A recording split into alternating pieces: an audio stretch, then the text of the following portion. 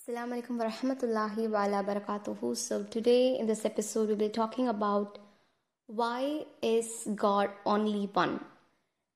In Islam, God is the eternal supreme being who creates everything and preserves everything. In Islam, God is absolutely one, unique and perfect, free from all faults and completely infinite in all of his attributes.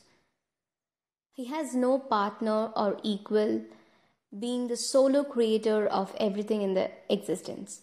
And in Islam, God has no physical body or gender because we don't know how a Lord looks like, and we can see him only on the judgment day. He is absolutely pure and free from association with other beings, which means that there is no one compared or equal to him. So the brief and the most comprehensive description of God in Islam is found in Surah Al-Ikhlas, which is in the chapter 112, for which it says, Kul huwallahu ahad. Say, He is Allah, the one and only. Allahu samad, Allah the eternal and absolute. Lam yalid walam yulad.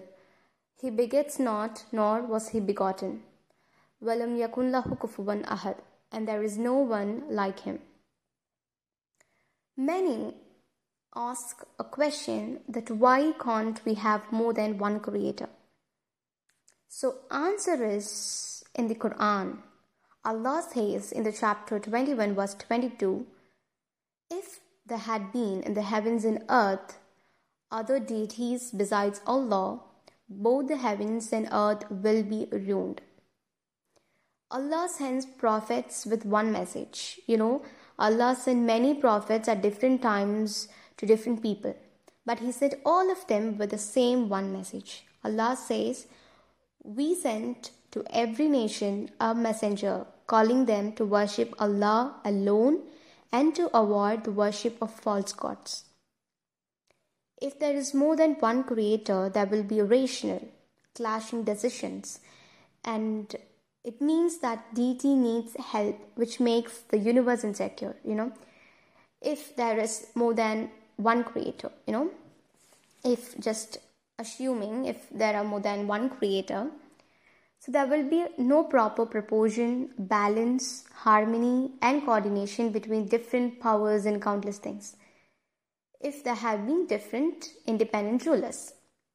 For example, if you are going in a bus, and the bus had two drivers, and one of the driver wants to take left and the other wants to take right. So here starts a clash. Which side will the bus go? So there will be a problem, and everything will be ruined. And for example, if there are three gods, so one is responsible for creation, and one is a protector, and one is a destroyer. And there is a man, and the protector wants to protect that man, and the destroyer wants to destroy him. So which decision will be the final thing? Whether the man will be protected or destroyed. So here starts the question. Whose decision is final? So here again a question arises. So who is supreme? So who have more powers? So these all things will lead to a question that which one of the God is the highest. So here starts a problem and here starts a confusion. So there must be one all-powerful manager and administrator governing and ruling the entire universe. So there is only one God, He is the ultimate and He created this whole universe and He is the one who makes the final decision. There's no one equal or comparatively equal to Him. So Allah subhanahu wa ta'ala says, after He mentions Himself, He says, look at the creation of Allah. Allah says, He is the one who has created absolutely everything. So render your act of worship to Him alone. Just sit and think by yourself, what will happen if this universe have more than one creator? Just think, we are given 6 senses just to think, just to differentiate which is good and bad, which is right and wrong. So just sit and think, what will happen if there is more than one creator? Just think and make a decision of yourself. So thank you.